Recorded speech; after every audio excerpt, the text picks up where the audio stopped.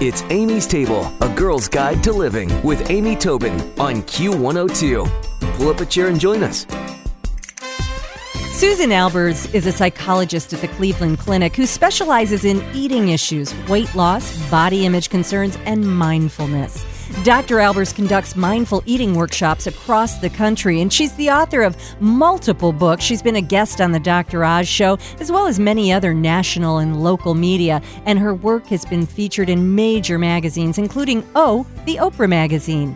She's an AOL diet and fitness coach and a contributor to the Huffington Post and Psychology Today, and she's joining us today on Amy's Table. Welcome, Dr. Albers. Tell me, what is mindful eating?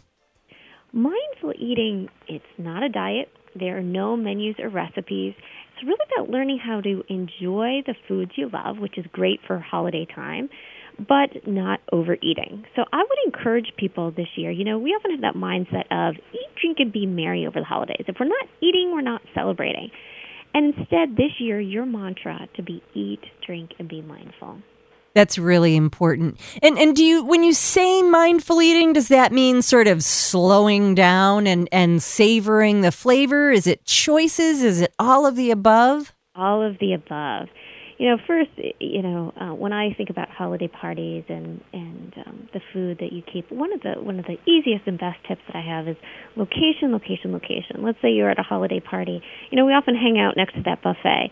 Give yourself at least 5 feet between you and that buffet, so you can slow down, so that you're not standing next to the table mindlessly popping food into your mouth, as it's so easy to do during the holidays. That's really a huge tip, because actually you'll feel a little silly traversing back and forth that 5 feet every time you want another munch. Right. Another easy tip that I tell my clients, it's very, very easy, is to eat with your non-dominant hand. So if I'm right-handed, eating with my left hand, because research shows that it can reduce how much you eat by about 30%, because it breaks up that automatic hand-to-mouth flow. That's a good one. That would be hard for me. I think I'd almost have to wear a bib.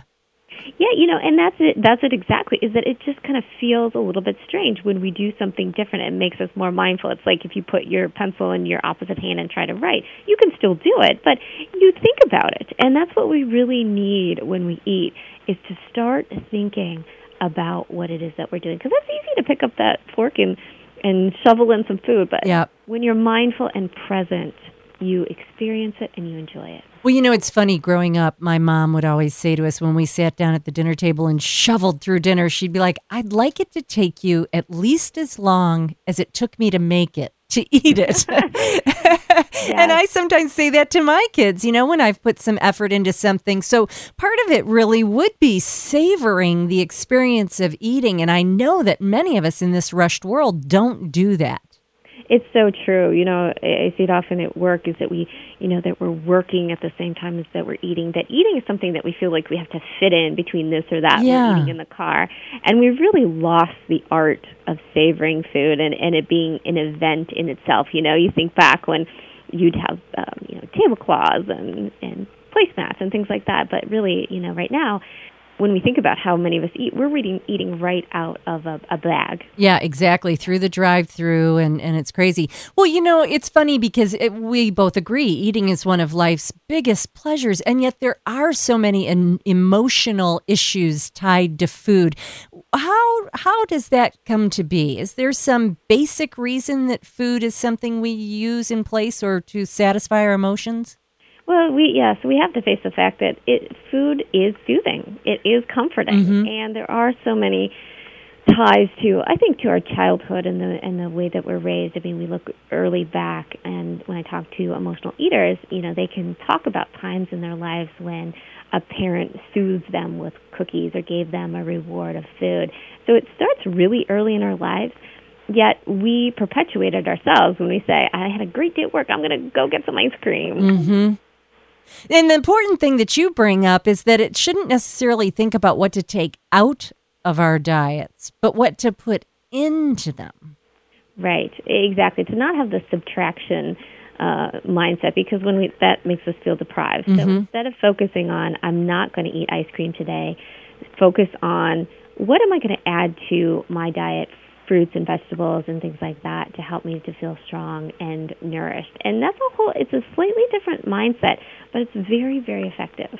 Well, it's funny when people talk about how do they prepare good meals at home and how do they eat well at home. And the advice always is you've got a menu plan. You've got to, create a grocery list. Really, if you want to add things to your diet and find better choices when you are maybe not being so mindful, it comes down to planning for that too, doesn't it? It does. And, sometimes it's not even changing what you do, it's tweaking a little bit. One of the best gifts that I ever worked on with my family, I sat down with my two sisters and we got out my mom's recipe box. It was still the handwritten one and all the family recipes. And we picked our 10 favorite. And we just tweaked them a little bit in making each one of them a little bit healthier. And we typed it all out and made it into a little cookbook and gave it out to the rest of the family members.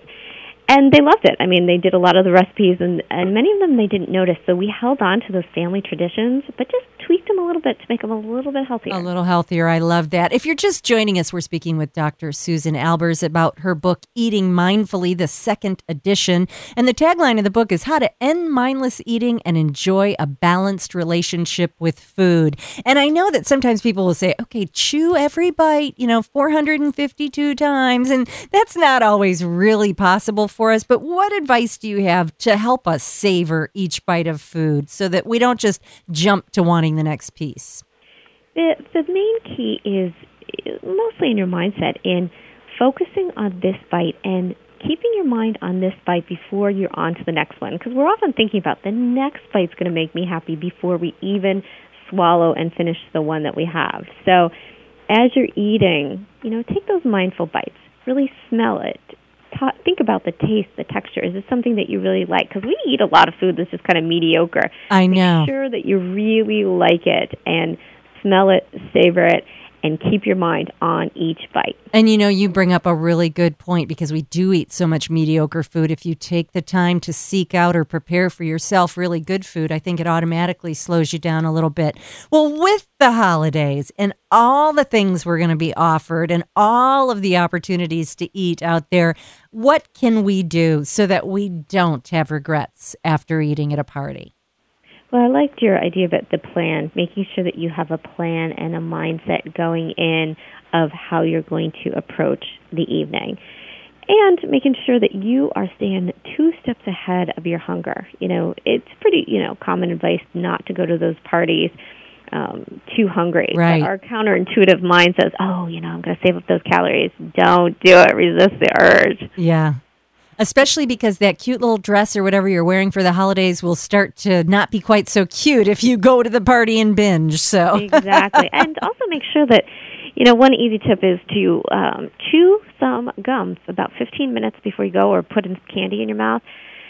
Research shows that just kind of stimulating that oral sensation in your mouth and chewing kind of gets your taste buds going and helps you to curb your appetite. So 15 minutes, pop that into your mouth before you even walk in the door. It's funny that you say that. I bought some gum for someone in my family recently, and it ended up staying in my purse, and I never gave it to him. And I ended up the other day thinking, I'm going to have a piece of gum in the afternoon. It was incredibly satisfying. I thought, I ought to remember this. However, I did discover that I chew gum in a way no one should see me doing. But right. That's why you do it in the car on the way to the party. Exactly. But it is incredibly satisfying. So that's a definite tip for being a little bit more mindful. Well, Dr. Albers, thank you so much for these holiday tips. We're going to be more mindful as we approach those burgeoning buffets. And I'm going to put all of your information on amystable.com. But of course, you can find out more about Dr. Albers at www.eatingmindfully.com. Thanks, Dr. Albers. Thank you. Stick around for another helping from Amy's Table on Q102.